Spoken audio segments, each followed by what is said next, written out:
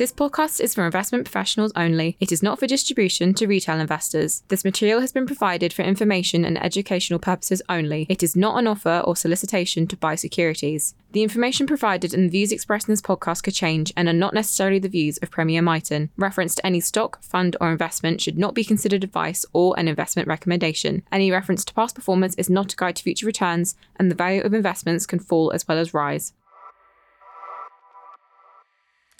You are listening to the Bright Thinking series from Premier Miton, a regular podcast on investment views from Premier Miton's fund management team.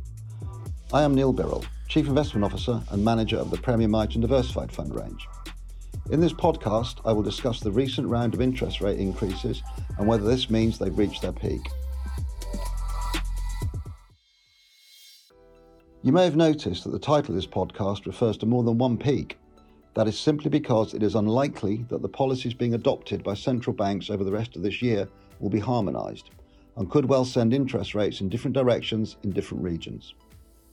The US is the largest, most important and most influential economy in the world, and all eyes and ears are focused on the actions and words that are coming from its central bank.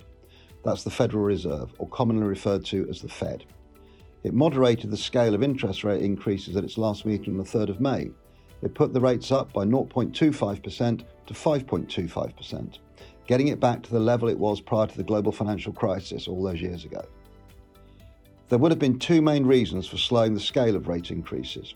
Firstly, there are signs that inflation is being tamed. The Consumer Price Index, referred to as the CPI, has been consistently providing the evidence and now stands at less than 5%. Secondly, the Fed will still be wary of the problems in the regional banking sector and also conscious of introducing any more stress into the banking system. However, the Fed's statement at the time of the announcement did point out that future CPI data would dictate policy and cautioned against any expectation that interest rates might be coming back down anytime soon. This is where a conflict lies, as financial markets are, in fact, expecting that to happen. I think there is a good chance they will be disappointed.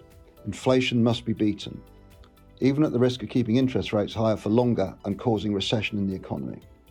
However, it may well be that we're at a peak of US interest rates. European governments and the European Central Bank, or ECB for short, were trying to generate some inflation through the 2010s to help stimulate economic growth, although they were unsuccessful in that. However, that problem has reversed, just as it has elsewhere, and inflation has become a problem. The ECB also put interest rates up by 0.25% at the start of May. However, the news on inflation there is less good than it is in the US, and there is a good chance that the interest rate cycle still has further to go. The CPI in the UK remains a problem, and hitherto it has not shown much signs of budging. The Bank of England is painting a rosy picture when it comes to the short and medium-term outlook for the economy.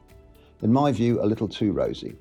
And it is not out of the question that the base interest rate needs to rise to 5% from the current 4.5%, and that could mean more pain for the economy than is currently predicted.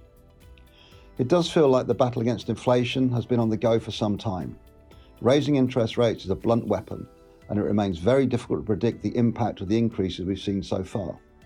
Inflation will fall as energy prices increases fall out of the annual data over the next few months, but the underlying level of inflation is still a concern. I think the strength of economies here, in the US and Europe and elsewhere, has been surprising and also encouraging. However, the rest of the year is a concern. The data is not unequivocally positive, and we are reading about the plight of the consumer in the press as mortgage rates rise and the cost of food and clothes continue to spike.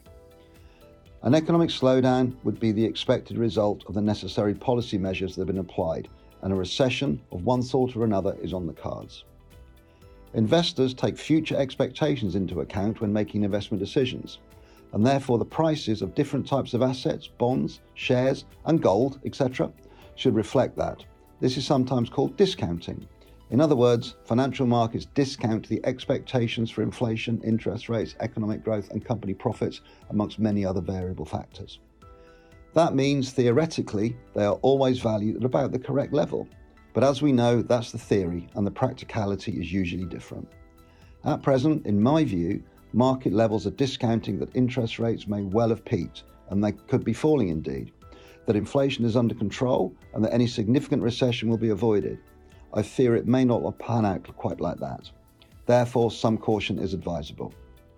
However, the fall in bond prices we've seen since early 2022 has meant that the returns now available for the risk being taken from bonds are much more attractive, and areas of the bond market look good value to us. Similarly, when speaking to the managers of our equity funds, they are all finding interesting companies in which to invest. Furthermore, company profitability is holding up quite well. We can find many opportunities across all asset classes, but this is for the long term. It's the short term that's the concern. As we all know, investing is for the long term, and that's the approach that we should take. Thank you for listening. I hope you found this episode interesting, and please look out for other episodes in the Bright Thinking series. This podcast is for investment professionals only and is issued by Premier Miton Investors, which is the marketing name for Premier Portfolio Managers Limited and Premier Fund Managers Limited, which are authorised and regulated by the Financial Conduct Authority. The value of investments can fall as well as rise.